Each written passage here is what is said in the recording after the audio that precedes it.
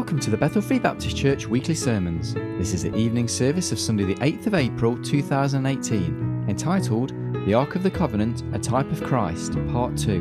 And the Bible reading is taken from Exodus chapter 25, verses 1 to 22. Here's Pastor Larry T. Curtis. Turn for our scripture reading in the Old Testament, Exodus, second book of the Bible. We'll look in chapter 25. Exodus chapter 25, we'll begin reading in verse 1 and read through verse 22. Exodus chapter 25, beginning in verse 1. And the Lord spake unto Moses, saying, Speak unto the children of Israel, that they bring me an offering. Of every man that giveth it willingly with his heart, ye shall take my offering. And this is the offering which ye shall take of them: gold, and silver, and brass, and blue, and purple, and scarlet, and fine linen, and goat's hair, and ram skin dyed red, and badger skins, and shittim wood, oil for the light, spices for anointing oil, and for sweet incense, onyx stones, and stones to be set in the ephod and in the breastplate. Let them make me a sanctuary, that I may dwell among them, according to all that I show thee, after the pattern of the tabernacle and the pattern of all the instruments thereof, even so shall ye make it. They shall make an ark of shittim wood. 2 cubits and a half shall be the length thereof, and 1 cubit and a half the breadth thereof, and 1 cubit and a half the height thereof.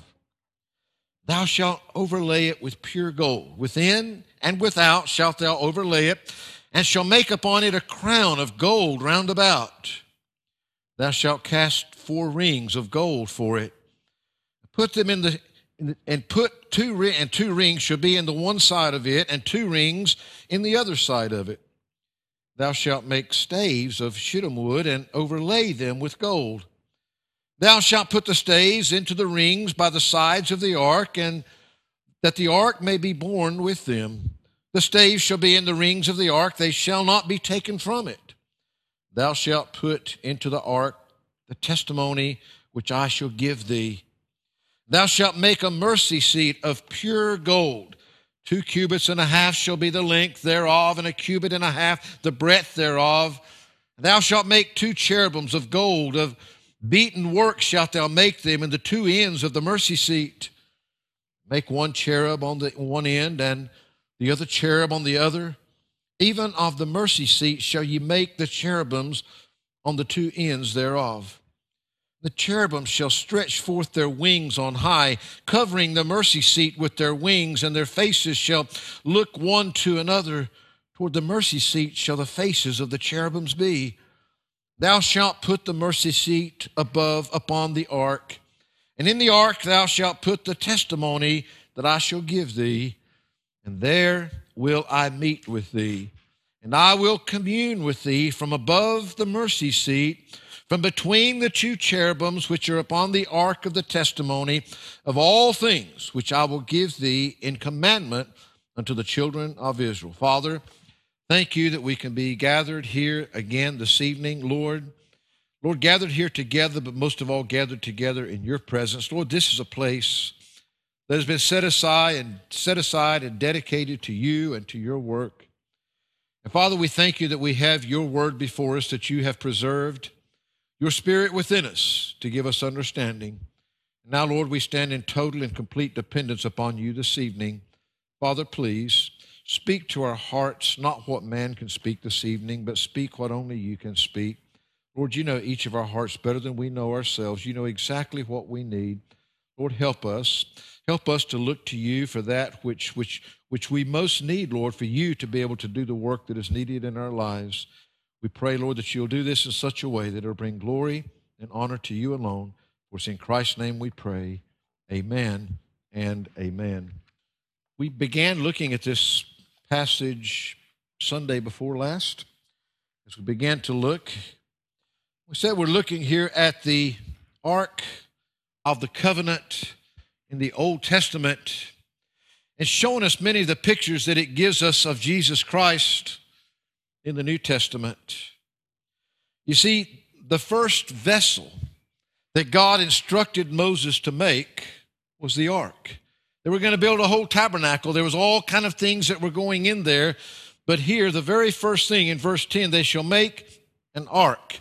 That was the very first thing that he gives the instructions for. You see, without the ark, the rest of it was just a tent. It was just instruments. It was God's presence that made something special about it. And may I say, on a similar note, that is all, that so many times, so much of the emphasis is put upon our buildings down here that we call the church, that we call the house of God. But folks, without the presence of God, it's just brick and mortar and timber, and it has absolutely no value whatsoever to God or to God's people. They're building a tabernacle. And of course, this is the beginning. This is a passage that you've heard me teach on many times, year after year, as we approach our missions conference and we talk about the giving that God wants us to do. And of course, the thing that I impress over and over and over again is the three different ideas that God gives us when it comes. It's three-dimensional, our giving to Him. Thing we sometimes get so upset about the tithe. But of course, the tithe is only one, and the tithe wasn't the law. The tithe was before the law, it was during the law, and it was after the law. The tithe was there. And of course, there were three tithes in the Old Testament, so it wasn't just the 10%, but it was the 10% that was given every year, and every third year there was another one given, so it was like 23 1/3% in the Old Testament, if you want to go back to the Old Testament tithe. But what we're saying is here in this passage, when they are instructed to bring, I want you to note there once again in verse 2, speak unto the children of Israel that they bring me an offering of every man that giveth it willingly with his heart. Ye shall take my offering. This is one of the greatest teachings in all of the Bible on what we call free will offerings. That's the second dimension of giving. You see, tithing is the first fruits. God should get the first fruits no matter what. God will honor that. But the free will offering, this was something that had nothing to do with the tithe. This because there was a work of God that needed to be done. This tabernacle needed to be built. And therefore, He wanted those to come willingly that wanted to have a part in what God wanted to do. But remember, this is all still what they can do. The tithe was the first fruits of all that they had. What they're giving here, and he goes through all of these different items, all of these things that were their possessions, and it wasn't just their money. It was all that their possessions that they had. They came willingly giving of their possession that God's work might be carried out. That's the love offerings. That's the free will offerings that we give. And of course, we go into the New Testament and we see that there is a giving that's beyond the first fruits, that's beyond the free will offering. That's that of faith promise, when we can give beyond ourselves what God alone can do through us. But here, we find that first it's when God has asked His people to bring willingly and freely of themselves to build this place, this tabernacle that is going to be His place, His car, where He's going to meet with them. And the very first thing that He gives them to build is how to build the ark. And as we read through this, He says, that's where I'm going to meet with you. You see, the ark with the mercy seat upon it, that was what was in the Holy of Holies. Everything else was around that. Everything else led to that presence. That was where that God Himself was. That was where the high priest went into. That was where He went in on behalf of all of the people and whatnot. But I said this, and I just want to remind you again this week. We can't say it all every week and get it all fit in the next few weeks. Folks, the ark never saved anybody. Nothing that we see here in this tabernacle ever saved a soul. We've looked many times. Oh, there was a promise to them. And this is all showing us, and that's what we want to look at. What does it show us about that one that was going to come? The only way that we would ever, you see, all the church, all the things, all the religious things, everything else that we do, without the presence of God, without Jesus Christ, it's all worthless. It means absolutely nothing. This is where that God would meet with His people. This is where they had to bring those sacrifices year after year after year. But the blood of those goats and bulls never saved anybody. Never saved anybody. when Jesus Christ shed his blood. He's the only one. He's the one that went and set all of those Old Testament captives free. We looked at that already. He went and set them free. When he died up on the cross, he paid the price. They had had the faith. They'd been doing this all of those years, but he was looking for that final sacrificial lamb that would come to be the sacrifice once for all time. Every one of these Old Testament saints, you see, they were looking for the sacrifice that was still to come when Jesus would die on the cross. That same sacrifice is the only way that anybody has ever been saved or ever will be saved. We're looking back over 2,000 years of when that sacrifice took place. They're looking forward here at this point about 1,500 years before that sacrifice took place. But that's what it's a picture of. That's what it is preparing them for. And so the first thing that we looked at in looking at this and just trying to say, okay, why does God give us all this? Why is this important to us? And as we look, I want us to see that God was showing them symbolically of what was going to be coming in the Lord Jesus Christ. You see, the first thing that we looked at week before last was the origin of this ark. You see, the fact is that God is the one that it originated from. It was God's plan. God's the one that told him exactly how long that it was going to be, how high that it was going to be, what it was going to be made out of, exactly the whole structure.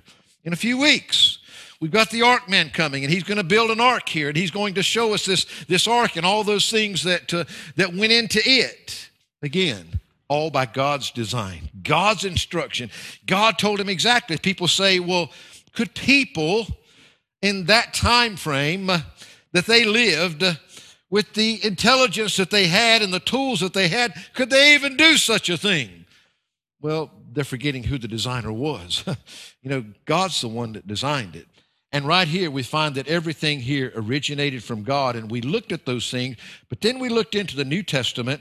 And first of all, I read you a couple of passages there. Hebrews chapter 1 said, God, who at sundry times and in diverse manners spake in time past unto the fathers by the prophets, hath in these last days spoken unto us by his Son, whom he hath appointed heir of all things, by whom also he made the worlds. God spoke to his people, and this is one of the ways that he spoke to them in bygone days, but in our times he's spoken to us by the Lord Jesus Christ. We looked at a couple of other passages, but there's one other one that I want to give you before that we move on to our second point, and that's found in 1 Peter chapter 1. 1 Peter chapter 1, the Word of God tells us this, looking down to verse 18. He says, for as much as you know that ye were not redeemed with corruptible things, as silver and gold from your vain conversation received by tradition from your fathers, none of those things. That's what he's giving them here. But he said, you weren't redeemed by any of those things, but with the precious blood of Christ, as of a lamb without blemish and without spot. Listen, who verily was foreordained before the foundation of the world, but was manifest in these last times for you, who by him do believe in God, that raised him up from the dead and gave him glory, that your faith and hope might be in God.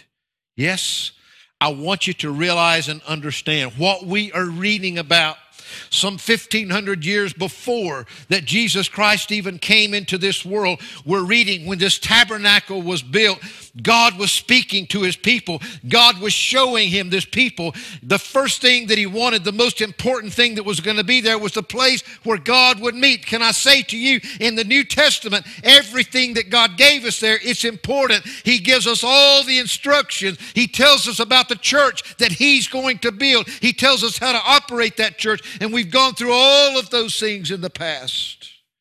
Folks, none of it matters without Jesus Christ. That's the center of it all.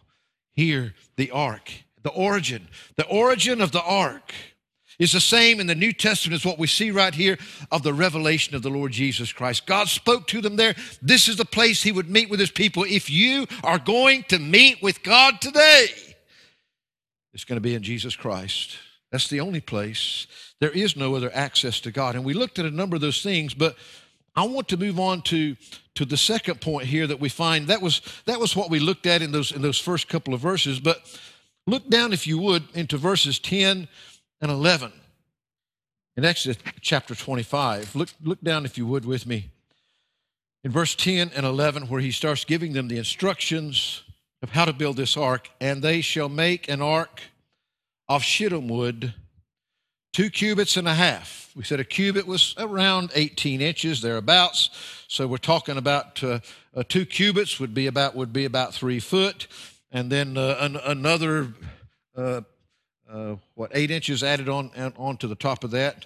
And so we find that it's going to be 2 cubits and a half is going to be long, a cubit and a half the breadth, and a cubit and a half the height thereof. He gives them the size. It's going to be made out of the shittim wood, and thou shalt overlay it with pure gold. Within and without shalt thou overlay it, and shalt make upon it a crown of gold round about. So first of all, it's God whom the instructions are originating from. It's God that is going to reveal himself to his people there with the ark. But here I want you to notice the materials that he's giving them, that he's going to have them build this ark out of. These things tell us some things about them. The shittim wood, that was an incorruptible wood. It was going to be built out of the wood, but then that wood was going to be overlaid with the gold. May I say to you that symbolically, that wood symbolized the humanity of our Lord Jesus Christ. And that gold that overlaid it inside and out and completely was the divinity of the Lord Jesus Christ. You see, the ark was the symbol, it was a type of the Lord Jesus Christ. We see that here that thing that is beyond comprehension, that is beyond description to so many people, to any of us really, how that he could be all man and how he could be all God at the same time. And he was giving us a picture of this. You see, the wood that was grown there in the earth, it represents Christ coming from the dust like us, the flesh that he took on, bone of our bone. Christ in his humanity, and yet in his purity, it was Jesus himself that said in John chapter 10, verse 30, I and my Father are one. You see, it is the gold that symbolizes that purity, that holiness of God that was there. Incorruptible humanity alone couldn't stand in the center seat. If they had just built the ark out of the wood, and it was there just as the wood, there is no way that in itself would have been sufficient. By the same token, may I say to you that Christ in his divinity alone, he was already completely God. You see, Jesus never began being God. God is eternal. God has always been. But Jesus took on humanity over 2,000 years ago when he came into this earth. Jesus didn't come into existence at that point. His divinity has been there forever, but his humanity came into existence 2,000 years ago when he took on flesh and dwelt among us. Christ, he is the only one that is divinely represented. Such a passage that is so common to all of us, and I'm sure that most of you can quote it without looking it up in your Bibles, but in the Gospel of John chapter 1, in the beginning, Genesis chapter 1, verse 1, in the beginning of what? The beginning of all that we see, the beginning of all that is, not the beginning of God, but in the beginning. In Genesis chapter 1, in the beginning, God created the heavens and the earth. In the beginning, God was already there in the beginning. He just had the act of creation that brought everything else into existence. In John 1:1, in the beginning was the Word. The Word was with God. The Word was God. The same God that was in the beginning in Genesis chapter 1, the same was in the beginning with God. He was God. He was in the beginning with God. We know sometimes, how do we, on the one hand, bring them all together as one, and yet they're spoken about separately, individually. In verse 14, that same Word that was in the beginning, that was with God, that was God, it says, and the Word was made flesh and dwelt among us. And we beheld his glory. The glory is of the only begotten of the Father, full of grace and truth. You see, that was when Jesus' humanity came into existence. Sometimes we think of all these passages at Christmas, that we read the Christmas story and all of that, but one of my favorite passages is in Galatians chapter 4, verse 4 and 5. I guess I really would be hard-pressed to put a number on the number of Christmas sermons that I started to say had to prepare, but I guess had the pleasure of preparing over a lifetime almost. But I can honestly say that there's none that I've enjoyed more than when God showed us this passage here. And I believe that it tells us so much. In Galatians chapter 4, he begins by telling us there, "Now I say that the heir, as long as he is a child, differeth nothing from a servant, though he be Lord of all, but is under tutors and governors until the time appointed of the Father. Even so, we, when we were children, were in bondage under the elements of the world." That's where we were, folks. But I love those buts.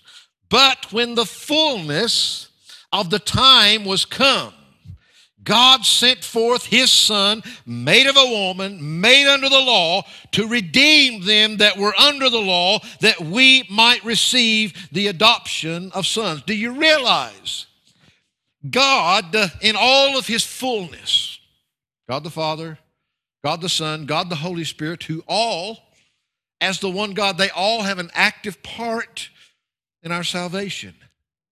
Listen, God, as long as he was in heaven, could not bring about your salvation. Jesus was already divine God. He always had been.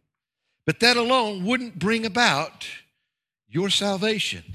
Now, you can go and you can read by a whole lot smarter guys than me, and you can read all kind of books with all kind of things about these different things. But why was it necessary for God, the God that created, why was it necessary for the God that created everything that exists to take on flesh, to take on humanity in this world? Well, these verses give us some very strong hints. I mean, there's a lot of things that we could say there, but may I say to you, first of all, God gave us in the Old Testament, they're building this tabernacle. They're building the ark that is going to be the meeting place to meet with God. The mercy seat is going to be on top of that ark of the covenant. But God's going to give them what goes inside of that. And what's going to be inside of that? It's going to be God's word. God's going to give them his word, his commandments that are going to be inside of that. God, that which God requires of each and every one of us. Folks, the wages of sin is death. It was the sin. The law never saved anybody. The ark never saved anybody. But it's what showed us our sinfulness. It was our schoolmaster. It allows us to see God's holiness and why that we fail. For all have sinned and come short of the glory of God. We may hit all of man's marks, but we've all come short of the glory of God. We've all missed the mark when it comes to God's glory. You see, God was already God in heaven, but he took on flesh and he came to this world that he could do for you and I what we could not do for ourselves. He's the only sinless man that ever walked the face of this earth. He didn't come to destroy the law, but to fulfill the law. He was tempted in all points, like as we are, yet without sin. He had to take on humanity. He was showing them back in the tabernacle when he was designing that Ark of the Covenant there. He was showing them the divinity in this incorruptible wood. He's the only incorruptible body that ever walked on this earth. He's the only one that ever walked this earth without blemish, without spot, that was able to go and be the sacrifice for us. You see, he came and did for us what we could not do for ourselves. But in order to go to the cross and to die for us, he came to live the life that he could only do. That was the only way that he could be the sacrifice that he needed to be for our sins. But it was also the only way, as we spoke there a minute ago, that he was tempted in all points like as we are. He's tasted. He knows exactly what it's like to walk in your shoes. He's not an high priest that cannot be touched with the infirmities that you face in this life and go through. He was there. He went through it all. And I want you to realize and understand that though we may never, how many times have I said, I wish that I were smart enough to speak it and that you were smart enough to understand it, that we could fully explain just what a triune God is all about. I read something in my devotions earlier this week, and I wish I could remember it. I should have wrote it down like I should write everything down these days, but it had to do with the fact that God, in his triunity, that we can never fully grasp and understand, that God there in his triunity, he's a God that nobody can ever touch, nobody can ever be like, but in his humanity, he came and reached down to each and every one of us. Every other religion in all the world, they're trying to find a way to God. But in our Christian faith, God found a way to us. The God that created us, he found a way down to us. And I want you to grasp and understand that Jesus was, in all of his humanity, just like this shittim wood. But that wood was totally covered, inside and out. It was covered with pure gold. It was covered with that which recognized God's holiness, the divinity of the Lord Jesus Christ, the humanity and the divinity all together in one. How could he be all God and all man at the same time? Well, we'll never fully understand that. We'll never fully grasp that because on the one hand, he did not stop being God when he became a man. But when he became a man, he was a complete man, 100% man. He felt everything just as we did in this life. He walked the same steps. He did the same things. He was there in all of his humanity. And yet, here in the Old Testament, he was showing us that oneness. I want us just to remember and be reminded that Jesus did that for you this evening. Jesus did that for each and every one of us. And in the Old Testament, this ark that was designed by God, that originated from God, not by man, but it originated from God to be the meeting place where that God would meet with us. And that God showed us that meeting place in the ark, that it was going to be made of something that was completely of this earth in its nature, the shittim wood, incorruptible shittim wood, and that pure gold, that pure divinity that was completely and 100% God. And he had to be both. We may never grasp and understand all of it, but he had to be both. And that's what the ark teaches us. It teaches us the fact that if we're going to meet with God, we've got to meet with Jesus Christ. And folks, today, again, I've said this in so many different ways. We have to come to recognize and accept Jesus Christ for who he is.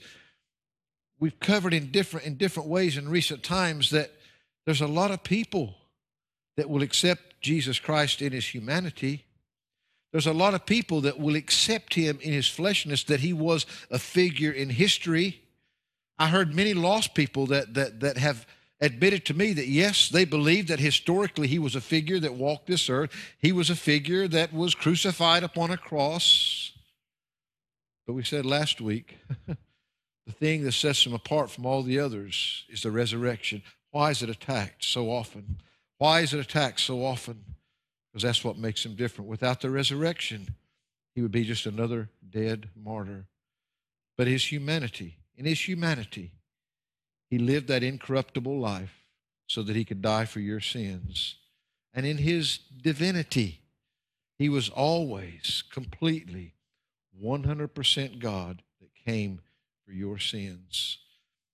The Old Testament teaches us that God revealed himself in the New Testament in his Son, Jesus Christ. We're going to look at some other things in this passage as we go through it.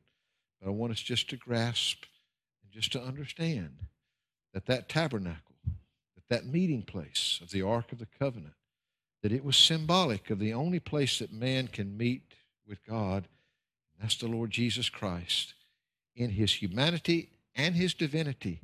100% man, 100% God. You can't just accept him in one or the other. You got to accept him for who he is, the Lord Jesus Christ. He is our Savior. He is our Lord. Believe on the Lord Jesus Christ, and thou shalt be saved.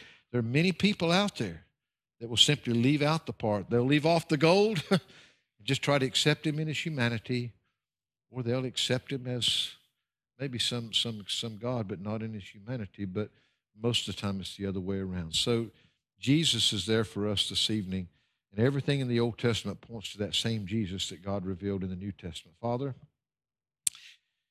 as we look at the Ark of the Covenant and that which you've given to us there, Lord, I pray that you'd just help us to remember that even as you instructed them to build that ark, Lord, with that shittim wood that would be totally overlaid, Lord, when Jesus Christ came to this earth, he came in all of his humanity, but he never quit being divine. The Word became flesh and dwelt among us, but when he became flesh, he didn't quit being God.